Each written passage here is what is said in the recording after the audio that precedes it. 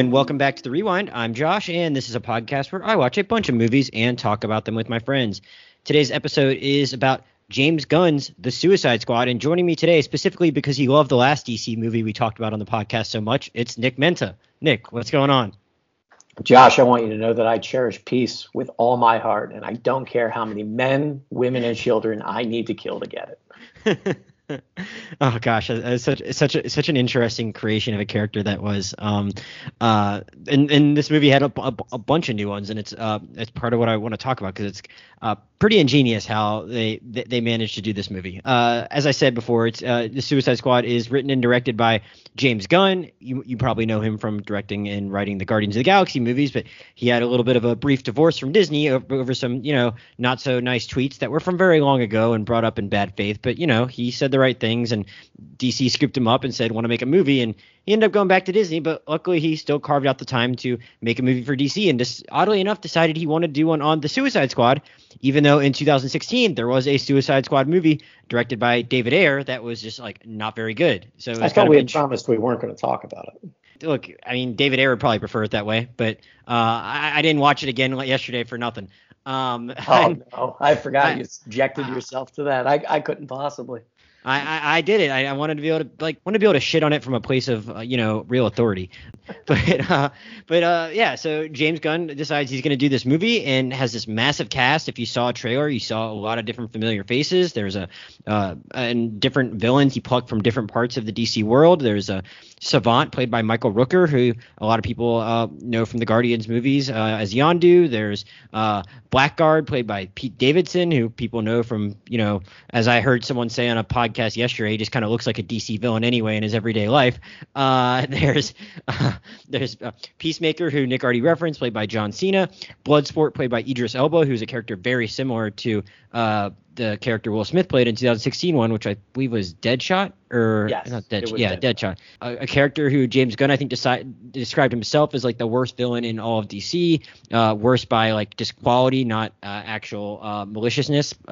Polka Dot Man, played by David Dastmalchian. TDK, played by Nathan Fillion. So a lot of really big names, and you're wondering how they're going to fit them all in here. A shark that sounds a lot like Sylvester Stallone. Three of them died in the first 10 minutes is how they fit them in. That's what I was about to get at. This movie just upends your expectations a lot. And that's not even really a spoiler that Nick said that, because again, they die right away. But I mean, we're gonna spoil this movie because it's very accessible. It's on HBO Max. Anyone that wants to watch it can easily do so and kind of decide if it's gonna be for them. But I think you'll know pretty soon if this movie's for you, because I mean, it's just it goes all out, and I think that's one of the ways it really separates itself from Suicide Squad. But yeah, it brings in all these characters that are brought together by Viola Davis as Amanda Waller, because I mean, it's kind of hilarious that Viola Davis is in this movie again. It's just funny because she's just such a highly decorated actress, and that was probably the worst reviewed movie she'd ever been in 2016, and they got her to come back, even though she's been nominated for 2 more Oscars since then. And she gets them together though because there's she needs them to do some of the United States dirty work. They're sent to South America, to the South American nation of Corto Maltese. Its government's overthrown by someone that's very anti-American, and they want them to break into this old compound that has a big kind of mysterious project in there called Project Starfish, and delete all signs of it. And I also forgot to mention the 2 returning characters from the 2016 one are Joel Kinnaman's Rick Flag, and of course Harley Quinn, played by Margot Robbie again. Nick, you already made your feelings on 2016 Suicide Squad I mean pretty clear, and most people share that sentiment as well. Though I think you were not wrongly fairly cynical about this movie when we talked about it. You said, "Man, this movie doesn't deserve my time. I'm not going to go to a theater to see this." And I might ask you about that, but you were like, "Oh, don't worry about it. It's not going to be hard for me to watch. I'm not going to a theater. It doesn't. They haven't earned that from me, and DC probably hasn't earned that, even though they've put out a couple better movies over the last couple of years." So I'm curious. I know you really like this movie. What was your initial reaction, and when did you realize as you were watching it, oh wow, this might actually be something that's for me? Well, first of all, I want to mention one other character who did come back, and that was Jai Courtney's Captain Boomerang, who, like so many of our fallen comrades, ate it in the first 5 minutes of this film. Right. Mad respect for James Gunn to getting all these people just to show up for 3 lines. This is a little bit of a roller coaster, and part of it actually, I think, relates to being able to watch it from home, because the first 10 minutes are very much a B movie with a huge blockbuster budget, but that's not for everyone. So if you don't want to see someone's skull cut in half and then slip off at a 45-degree angle, this film might not be for you. And if you're watching at home on HBO Max, there's a good chance you're not going to get through the first 10 minutes. Whereas if you had gone to a theater, you're pot committed for 2 hours. You're like, it seems like a lot of effort to get up and leave. So early on, I was not particularly high on this, but I would say about halfway through, it had become clear to me that, I guess if we're still referring to this as the DC extended universe, which started with Man of Steel in 2013, it only took about an hour to maybe 90 minutes into this film for me to be absolutely certain that this is the best movie that DC had put out in that block of time. And really the third act with a massive alien starfish only confirmed that. Which I can't tell if that says more about this movie just being unique and entirely sure of itself and unafraid to be, I guess, unafraid and unapologetic is how I would put it, or if it's just such a negative reflection on everything that came before it. I like to think it's a little bit of both, but pleasantly surprised would be how I would describe my reaction to this. Well, yeah, I think I liked the first half more than you did, but one of the most inexplicable things about the 2016 movie is that, and I watched it yesterday, it's 45 minutes into the movie before those characters are even sharing the screen together. Like it just, and I'd even thought that, like, the way I talked about it before, I talked about it like, oh man, they just like took their sweet time with the getting the band together scenes and just took way too long. And I would always compare it to Ocean's 11 and how Ocean's 11 was like so much more efficient with that. And it's not even that. Those scenes where they go around and get the characters don't actually take that long in Suicide Squad, but they are just like, it just dilly daddles around for so long before it actually gets them on any kind of mission. And imagine how long it could have been if we had kept all of Jared Leto's wonderful scenes that we cut.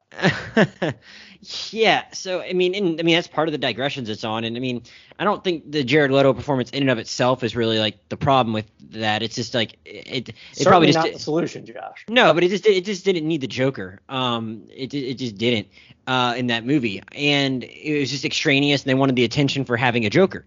But like it took forever, and then it didn't have a good villain, which I think is part of what I really respect so much about like the gall of James Gunn to be like, people always complain about these movies having like CGI villains that aren't that interesting. I'm just gonna have a hulking starfish. Yes. And I kind of respect that he's like, and like I like it when a movie like actually has like a legitimately good villain. I think there obviously been good iterations of the Joker, and the Marvel movies have some that are really good, and the DC movies don't have too many of them that are good. And so I kind of respect that he's like, I can make a good movie without even having a villain that talks at all. And part of it's just going to be because I think everything that comes before that part is so entertaining, though I think the stuff with the starfish is like very visually inventive and interesting. So I really credit to him as a scriptwriter for making me feel some sort of emotional attachment and pathos to a friggin' starfish at the end of this film. So you did feel something for that starfish? Well, so he gets to the very end, and right when he's about to die, he hits you with, "I was happy floating, staring at the stars." Basically being like, if you people had just left me alone, I could have been floating out there and none of this shit would have ever happened. Yeah, in certain ways, the movie like takes aim at the U.S. government in its own, which I kind of like respect to. Yeah, so I mean, like beyond like Amanda Waller, just like, again, I appreciate Viola Davis going for it. Beyond her just being like a horrible person, it gets in a lot of digs in its own way. One with the way the starfish is treated, a lot of the stuff Peacemaker is saying throughout is like Nick already kind of mentioned in his opening little joke. So it's funny that it fits a lot of that stuff in there too, beyond like the starfish, which I guess it does talk, I guess, through its subjects in that way. Mm-hmm. So I misspoke there, but yeah, I still maybe not the most dynamic villain, but like Suicide Squad really doesn't have a dynamic villain. The Enchantress is just not really well executed in that movie. And it's just, so it's like, wow, if you're not going to actually like entertain me by the way all the members of this squad interact, then at least like give me some interesting action with this villain. And that movie refuses to do either. Here, like, even though the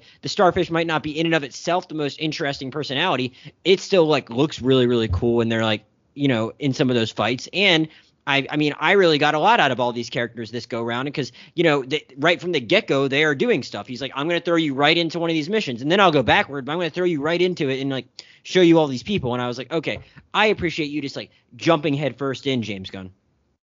like nothing in the film really has any business working or being taken seriously, and yet it succeeds on every level because these are frankly bottom of the barrel DC characters, which is the entire point, right? Like Polka Dot Man has no business working. A alien starfish has no business working. A girl that controls rats but has no other discernible power. No business working. None of it does, and yet it is a testament. It's aggressively nonlinear. It's aggressively violent, and yet by the end, it's aggressively charming, is what I would put it. Like I did not expect all of. If you take the individual parts, this should not work, and somehow he made it work, which just lets you know that it's incredibly strange that DC can take its most beloved characters and most popular characters and fail to make any type of quality art out of them, and then take the shittiest characters in the box and make the best product they've made in 8 years. I'm not sure who that's a testament to, but maybe just James Gunn. But somehow this worked in a way where they've failed almost universally across the board. It's funny that you're saying that because you know what have you seen every other movie that's come out in the DCU? Have you seen Shazam? Shazam's the only one I've missed, so I shouldn't speak from. Well, no, I think that's the clear top two. I think it's this and Shazam. Okay, Shazam is really good. You should watch it. It films in Philly, actually. I don't know if it's set there, but they definitely, you can tell they shoot it there. Counting all of the Snyder trilogy, I was counting Justice League. You've got Aquaman. You've got 2 Wonder Women now, and this is head and shoulders above all of it.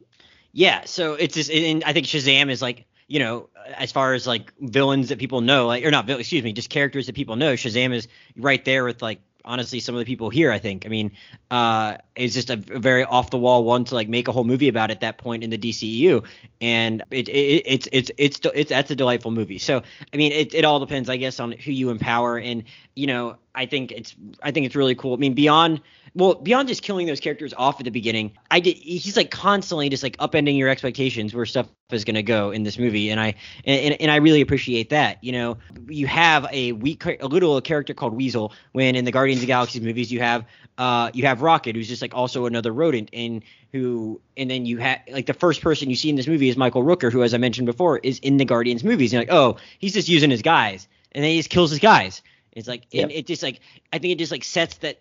I don't even know if I want to say it gives the movie stakes, because it's done in like a humorous way, but it kind of lets you know that like, oh, like you're watching like a different kind of movie and you don't know where any of this is going to go. And I think it's really important that he like was given the free reign. And I read an article where he was like, DC just really wanted him to make a movie, and like they kind of succumbed to all of his demands. Like he said he could have killed off Harley Quinn if he wanted to. Like he is adamant that he could have done whatever he wanted to, and they would have supported him in doing it. And I think that makes a difference when you like bring in a guy that's that smart, and you're like, all right, well, stay out of your way and let you make something super weird. And he's like, all right, I'm gonna take you up on that. Yeah. And then we just would have had Margot Robbie prequels, because the character and the actress are probably not going anywhere. But it's a point taken. Yeah. And speaking of just actors and actresses who are hilariously overqualified for this movie, yes, you do have Margot Robbie. I can't imagine 2 people more overqualified for these roles than Idris Elba and Viola Davis, and they make the whole thing sing. Particularly the scene between the 2 of them 10 minutes in, you're like, again, like I hate to go back to just stuff that has no business working, but like I can't imagine 2 more qualified actors taking a look at this script and being like, yeah, absolutely, we'll make it work. And they did. Especially because Idris Elba's had like a run of like being in blockbusters that like weren't exactly like super like memorable or great. Like, you know, he was in like Hobbs and Shaw, which was like honestly like one of the worst of all the Fast and Furious movies. He was in, you've got 10 to pick from. Yeah, well, I mean, no, most of them are good. And then like he was in like Pacific Rim, which was fine. It's like he that guy's made a lot of money. Like he doesn't need to like venture into this, and he could be doing more prestigious stuff. And he like obviously saw something that he really liked it. And I kind of already said I was in disbelief that Viola Davis was still spending more time doing this. And yeah, like I don't know if like, because I promise I'm not going to keep like just being like, but Suicide Squad this, 2016 won that. But like I was like, I don't know why like she would agree to be in this again. And it was like, you know, maybe they're just gonna like make her a more like well shaded, nuanced character. It's like, no, we're just gonna make her the worst. And she did a really good job at doing that and just being like awful. And I was like, and there's like a whole arc in this movie that happens within that office, which is pretty funny actually. Right. Where do you stand on John Cena's acting performance. I will say this as someone who has watched him in a wrestling ring for the last 15 years, but who has not seen Fast and Furious 9. So this is my first extended look at John Cena in a film. Where do you stand on this? Your first extended look at John Cena in any film? I think so. What else am I missing? Okay, well, the first time I ever saw John Cena was in The Marine, which I think was like one of his first forays into acting. I did not watch any of the Marine films. I don't know if there was more than one. I watched the one that came out in like 2006 when I was in high school, and like I didn't. I've also done a film called 12 Rounds, but I can't be sure. That sounds like it might be right, but like I don't think I saw anything with John Cena for like, you know, I don't know, maybe like at least 5 or 6, like at least 7 or 8 years after The Marine probably, and he is a actually legitimately good comedic actor. Yes, and the really big problem is that like a lot of directors want to make him like serious man because he's a big hulking dude, and and that was my take when I saw F9. It was just like, let John Cena be funny, because he's not funny in that movie. He's just there to be like super serious, somewhat of a villain guy, and it's not that interesting. It was the same, and people that listen to that podcast already heard me say this, but in 2018's Bumblebee, which in my opinion is like probably one of the 2 best Transformers movies. Not that I saw the last 3, but like it's a legitimately good movie. He's just there as a super serious military guy, and it's like the worst part of the movie. Mm-hmm. But if you want to like, if you liked him in this movie and you want to see him do stuff that's funny, go watch Trainwreck. He has a cameo in Trainwreck. More than a cameo in Trainwreck. He's in Trainwreck as one of the guys Amy Schumer hooks up with, and it's funny because he's a big guy that looks like John Cena, and then he gets feelings for her when she doesn't, and he's just like in his feelings, and it's like just hilarious to watch this guy like just being like just a little bit of a sob story. And he's in Sisters, which is the comedy with Amy Poehler and Tina Fey. Plays a guy that Tina Fey hooks up with, and is just like dead serious, but like in an over the top serious way because he's playing against these people that are funny, so it's played for laughs, where he's like tells Tina Fey like the totally straight face, my safe word is keep going, or something like that. And it's just like I'll never forget that. I'll never forget that line. He just delivers it in like the most hilarious straight way.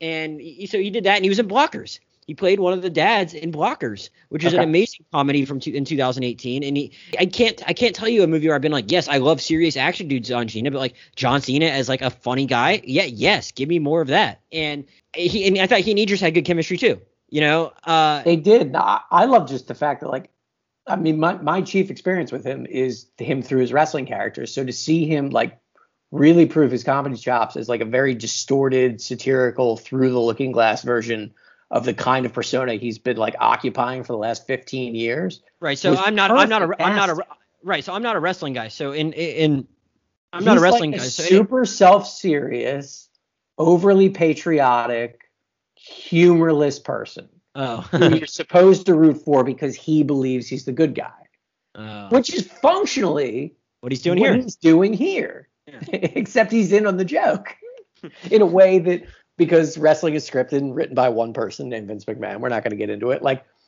it's really funny that he's basically playing the character he's already played for 15 years, except this time he gets to be in on the joke and gets to make it himself. And obviously, as you mentioned before, like, yes, there's a lot of digs at U.S. foreign policy in this, or just particularly, I guess right-wing militarism. But he's got another line in addition to the one I opened with: keeping the peace is worth any price, which is just, took me back to the Bush-Cheney years. There's no one likes to show off unless what they're showing off is dope as fuck. There you go. And Idris is like, God damn it, that's true. And like, I mean, it's just, it's a great creation of a character. Again, I'm not a comics reader, so I didn't really have points of reference for these guys. And I'm sure James Gunn, though I'm sure he put their really own spin on them. It's funny that he just found a way to just drop all of them off here and just make them work really well together. And Peacemaker was, I mean, just I guess a standout. I like Idris in the movie too. I'm a fan of Idris and overall I would say, but it's just he's just popped up, like I said, in so many blockbusters over the years that I'm like a little, I kind of just want to see him do something different. So I was like, I don't know if this is gonna be that interesting when I see him in there. And I thought it was, for being kind of like the straight man there along with Flag, I felt like I was getting more out of him than I expected to, but at the same time, he's, it's not the showiest of the performances because you have Peacemaker there, and then you have all these really colorful supporting characters. But I mean, his is the central arc. He has a daughter and stuff. Yeah. But so he's serious a lot, but like, I mean, the sequence where they like accidentally like kill all the resistance fighters was just like, he was getting to have a little fun there in a different way than maybe he's showing the rest of this movie. So I enjoyed seeing him in that mode too, as like kind of like darkly horrible as that whole thing turned out to be. Him and Cena are basically playing two straight men against each other, as opposed to like, and it kind of works, right? They're both playing it straight. They're both being flat. They're both deadpanning it, and they're just trying to out deadpan one another. Right. Well, but Cena like has the whole thing going on where like that again, that character is like a whole joke about like, U.S. foreign policy to begin with, whereas Cena is just like whereas Idris is just like he's the hitman. Right. So I mean, he gets off like the funny lines you've already kind of gone through, and then just them even accidentally doing all that killing is like its own thing in and of itself. But I think like it's cool seeing them interact there, even though they obviously end up kind of like on opposite sides of the different aims towards the end of the movie a little bit, as well, with when Peacemaker ends up kind of at odds with Flag, and they're kind of put opposite each other there. But like a scene like that though, where they're just like working their way through it, and then basically everything up through that third act before they go into Jotunheim, like I just thought that they did a really good job with like making sure the characters not only had that time in that restaurant but had that time on that bus too, because It sounds like an obvious thing you should be doing in an ensemble, but I think sometimes movies forget to do that, and they kind of like tell you that these people are friends without actually showing it. There is a line towards the end of 2016 Suicide Squad where Diablo, the character played by Jay Hernandez that reluctantly shoots fire, he says at one point right before he actually kind of like gets in the game, he says, "I lost one family, I'm not going to lose another one." And I don't think a movie has ever earned a line less. Like I was like, I was just like, wait, these people like each other? Yeah. And like I kind of understood why these people liked each other, while at the same time it didn't like. Well, other people made this point, but it didn't go over the top to like try and like also turn them into good guys or anything like that. But you like understood why they might care for one another. Including King Shark, who's just out to find some friends at the end of the day. I loved every minute of King Shark. I loved the fact that he was voiced by Sylvester Stallone. And the only thing that this movie didn't have that I was desperate for was for King Shark to try to barter for somebody and ask them $10. How about $8? Because I would have absolutely lost my mind. Wait, is that a Rocky 1 reference? That is a really deep Rocky 1 reference.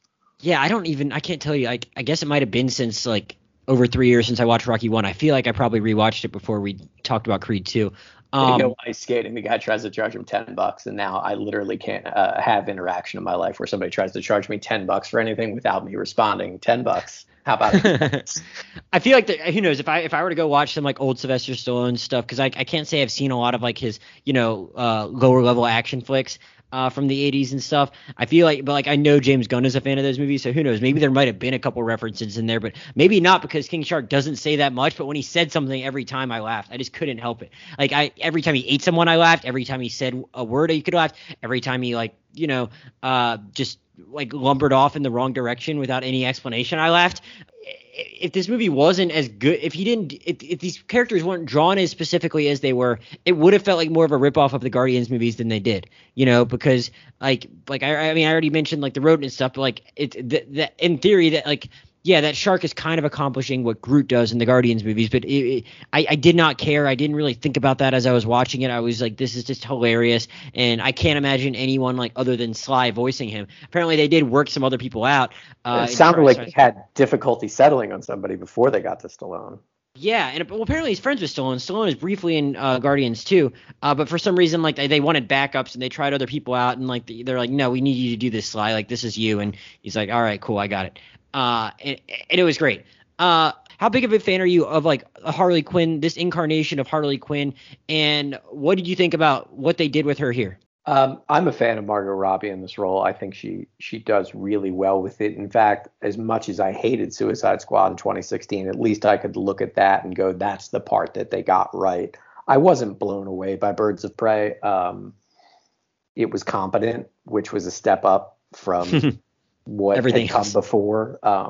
She continues to be good in the role, and I was actually fairly impressed, and I think it speaks to what you mentioned earlier about Gunn having free reign to do what he wanted, that while Harley was, a pretty substantial part of the movie, she just felt like part of the ensemble and not the star, when I think in different hands or with more perhaps studio direction, it's really her movie in a way that it's not here. Like, this movie is much more about Idris Elba's blood sport. It's got a lot of seen as Peacemaker in it. It feels like everybody gets an equal amount of screen time, or at least enough people do. And that includes Harley. So, like, you've got a massive star in Margot Robbie, but the film does not go out of its way to put the spotlight strictly on her. Yeah, they give her her own wing of the movie kind of for a little bit, where she's not really with the ensemble. And correct.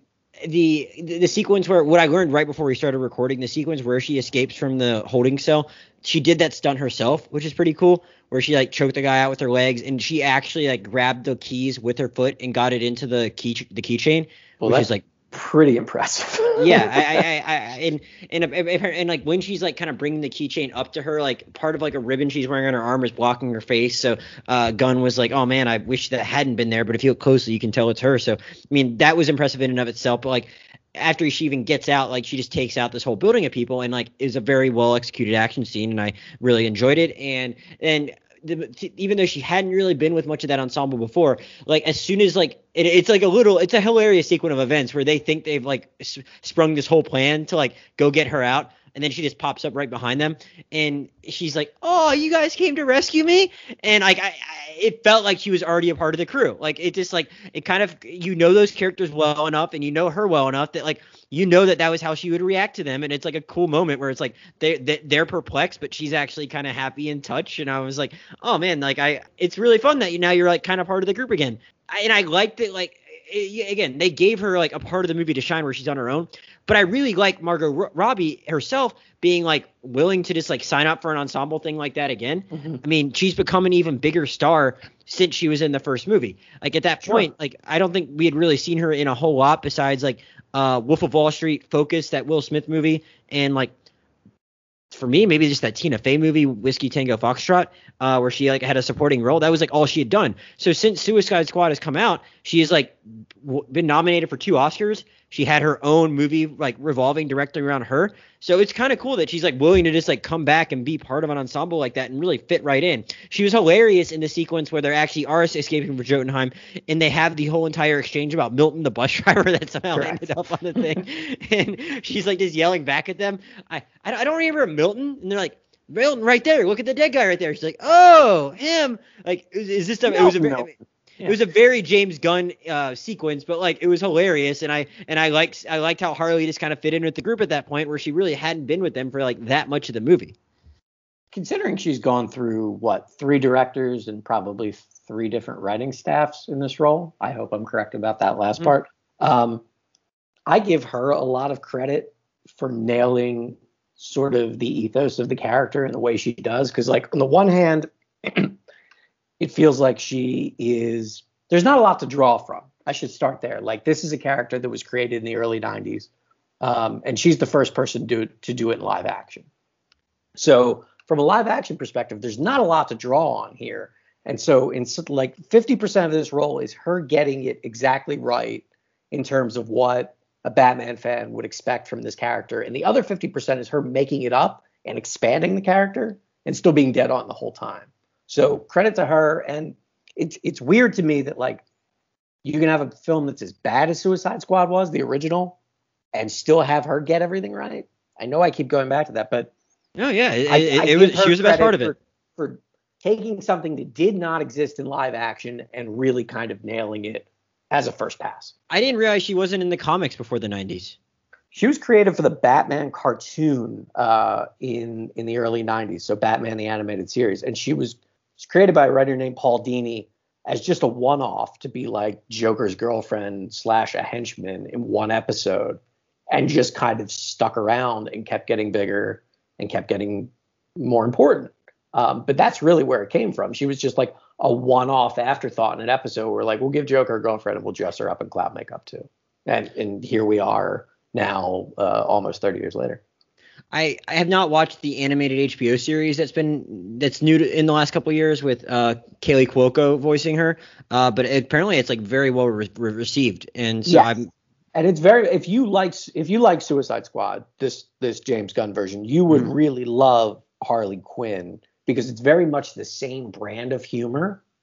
Granted, it's animated, but it's the exact same brand of humor. And like for all the reasons somebody might like King Shark in this movie, you'll love an admittedly different version of King Shark in Harley Quinn, but like all that same humor is there. That's actually my favorite iteration of Bane in any medium. Really? I find Bane hilarious in that show. He just always threatens to blow things up. Like it's basically a rib on Tom Hardy's Bane in Dark Knight Rises, where every time he gets sad, he just sort of like mutters to himself about how he's going to go blow something up. So if you like this movie, I would highly recommend checking out that show that's now on HBO Max, as Josh mentioned, because it's very much in the same vein with the same sort of brand of humor. That's good to know. I'd heard like anecdotally it was good from like TV writers and stuff, but I actually hadn't really talked to anyone personally one-on-one that liked it. So it's cool to hear that you like that too.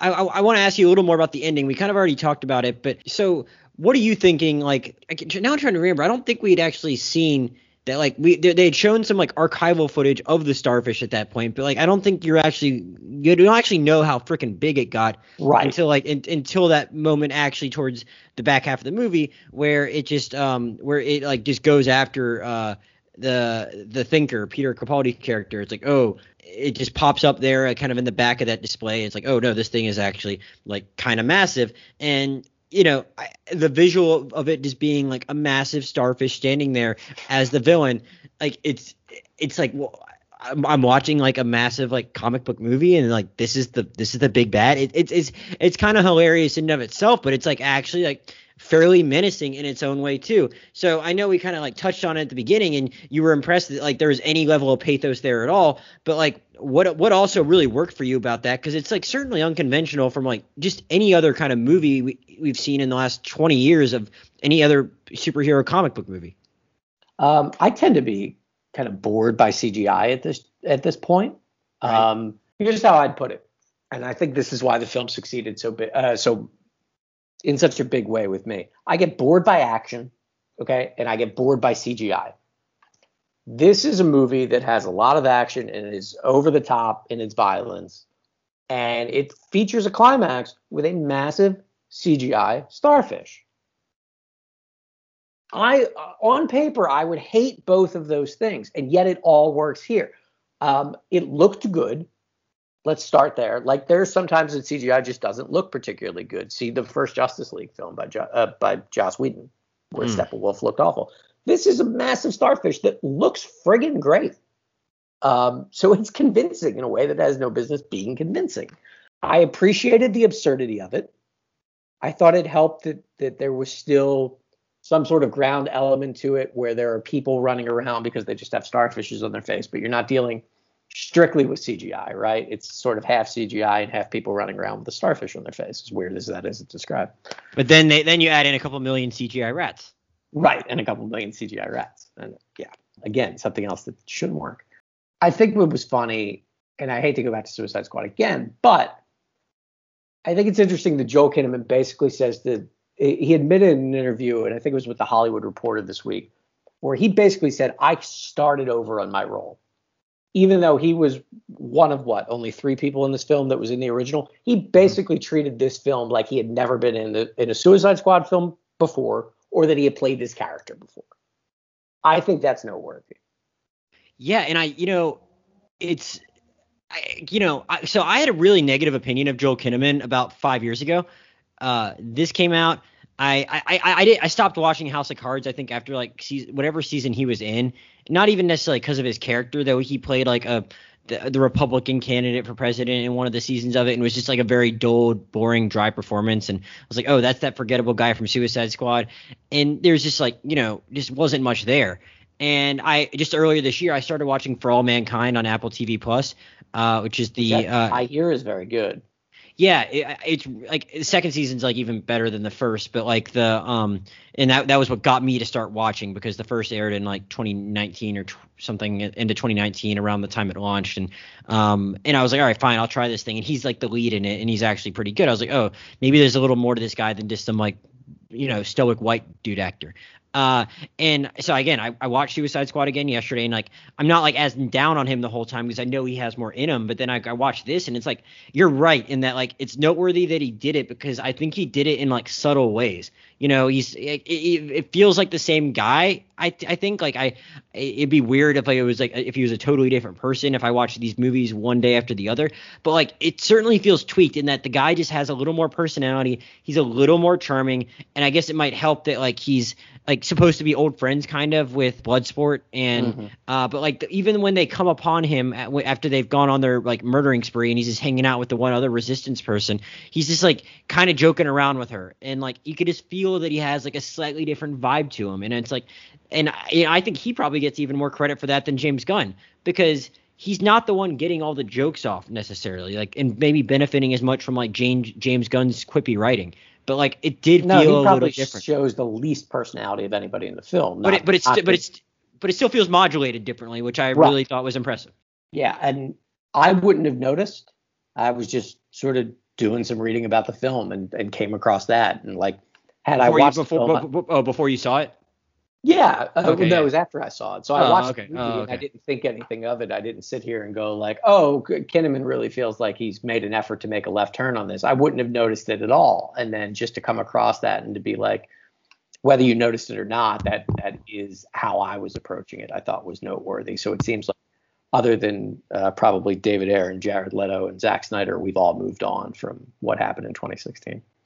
Right. I guess last couple of things before we like wrap up. Did you have any feelings on Polka Dot Man aside from him being bizarre? It's very impressive that he went there, but like it's not just the fact that he shoots polka dots, but like they really give him his own like really big backstory with respect to his mom, and then that leads to a lot of different CGI choices. Was that something that like where you were like, oh well, I don't normally like CGI, but at least they're being like super weird about it here? It's definitely the darkest parts of the film, without question. Because I mean, it's a weird film across the board, but like that most specifically gets into someone who's basically like, yeah, I was, really effed up as a kid. That basically was like, it's an extended abuse joke for the majority of the film. And then, I mean, we've done spoilers anyway, only for the guy at the end to get like a half a second of realizing, oh, I really did become a superhero before he gets squashed by the billion-pound leg of an alien starfish, and that's his fate. So really, his is like the darkest arc of the film, and the weirdest part of what is on its own an incredibly weird film. Yeah, and they let him be like, I mean, I guess it's kind of perfunctory. It's like, all right, now you give your backstory. And they did the same thing with Ratcatcher, who I like that actress too. And it's very bizarre that like Taika Waititi has a cameo as her dad, just because like he's definitely more tied to like the Marvel operation at this point too. So it's funny he kind of worked his way into there. Though I guess he has some kind of friendship with James Gunn because I think the Thor and Guardians are going to be kind of tied going forward. I liked her, and she kind of like talks a little bit about like why the rats mean stuff to her, but like it's certainly like not as like darkly memorable as the stuff with Polka Dot Man. And I was like, I wasn't sure what to make of that guy at first, even after the first time he shoots them. And I'm like, I mean, it's not like, some of these superhero movies can be like super bloated, like, they can be 2 hours, 40 minutes or whatever.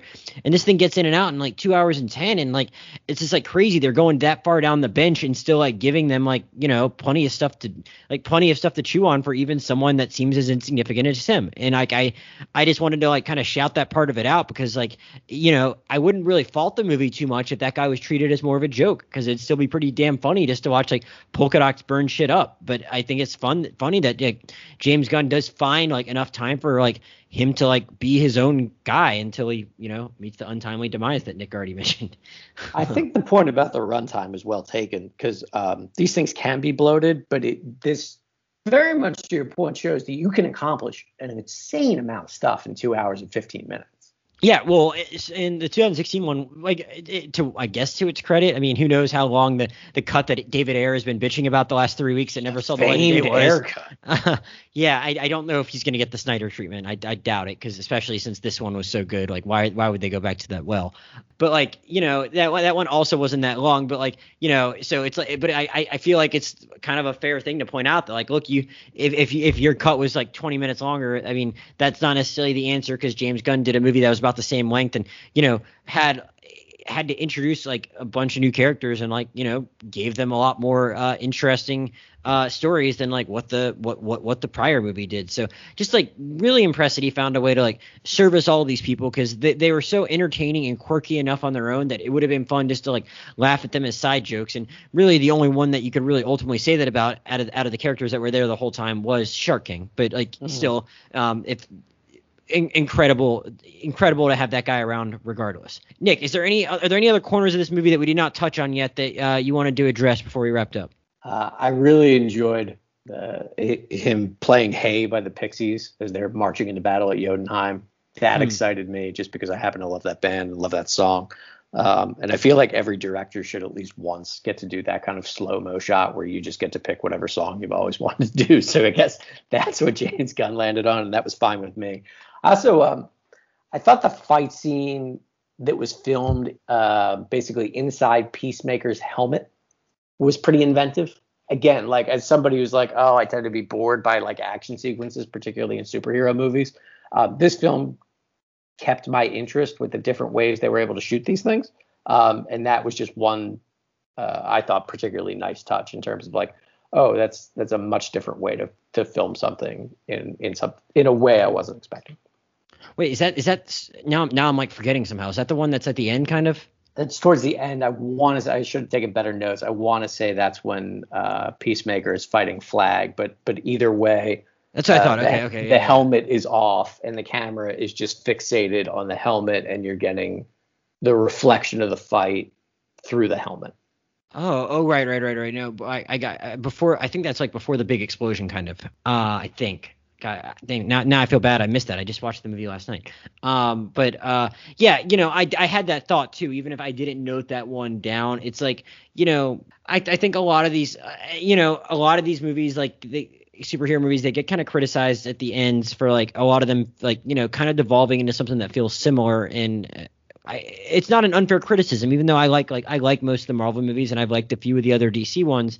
And I think this just kind of found a way to avoid that. Like, one, by like just being so visually inventive between the rats and the starfish, but two, I think you can think of a lot of different distinct ways they did the fight. I think the way they shot that scene where they killed all the resistance fighters, like that felt kind of interesting, with how it was just kind of like going back and forth between Bloodsport and Peacemaker, or like we already talked about Harley's big scene. And I know you didn't like that opening as much, but it was kind of funny and memorable just because of like what it did with all those characters. Like yes. all of its set pieces found a way to be kind of distinct in their own way, and didn't feel like your traditional like superpowers going up against a CGI type of thing going on. Like even how they eventually took out the starfish, with like Harley jumping into the eye of it, that felt like a unique, like, image of her diving in like that. Like, that's something that was cool. Like, if you're gonna have something that's big in CGI, take it out in an interesting way, aside from like people like shooting beams of shit at it.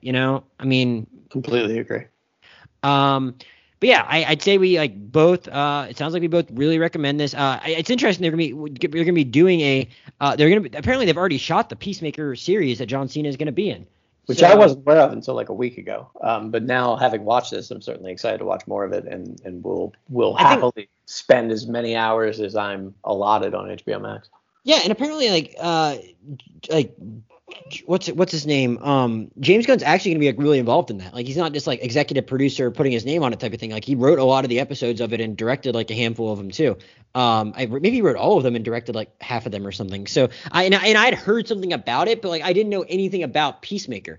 I had seen like, oh, John Cena's Suicide Squad character is getting its own series. I'm like, wow, HBO Max is just like they just need a lot of content, I guess. Like I didn't really like pass too much judgment on it, but now I'm genuinely pretty curious because, we already talked about him, but that's the one thing I want to wrap up on, I guess, was like, I thought that was an interesting turn that it did take at the end beyond the starfish thing, that like it had that showdown between him and Flag. Like again, I had enjoyed the chemistry with all the actors. It seemed like they were kind of aligned. So I thought it was an interesting choice. It wasn't super like, I want to say out of character or anything, but it was interesting that like that late in the game, it just has their aims diverge. And I knew he was going to survive. So because I knew about the series, but I was like, oh, wow, it's interesting that like I know they're going to make a series about this guy and they're not making a choice to try and make him like super likable in advance of that, which I just thought was a very interesting way to go about it, I suppose. I think that's the draw of the character, and we talked about this a little bit early on. I mean, he's not particularly likable in any way. Like, yes, he goes from being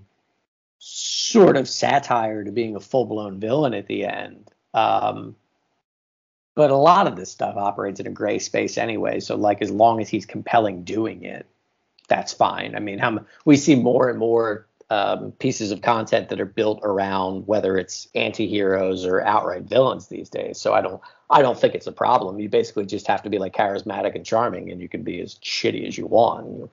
Yeah, I mean, we got some villain origin story movies in some ways. I'm trying to think of like a show that's like not like your stereotypical like white guy anti-hero show where it's like you're just like, no, this whole thing is about like this bad dude. Right. I feel like which this whole movie is. I mean, as I'm pointing that out, I mean, that's the point of the Suicide Squad. You just take all your B-level villains and shove them together, and suddenly they're your protagonists.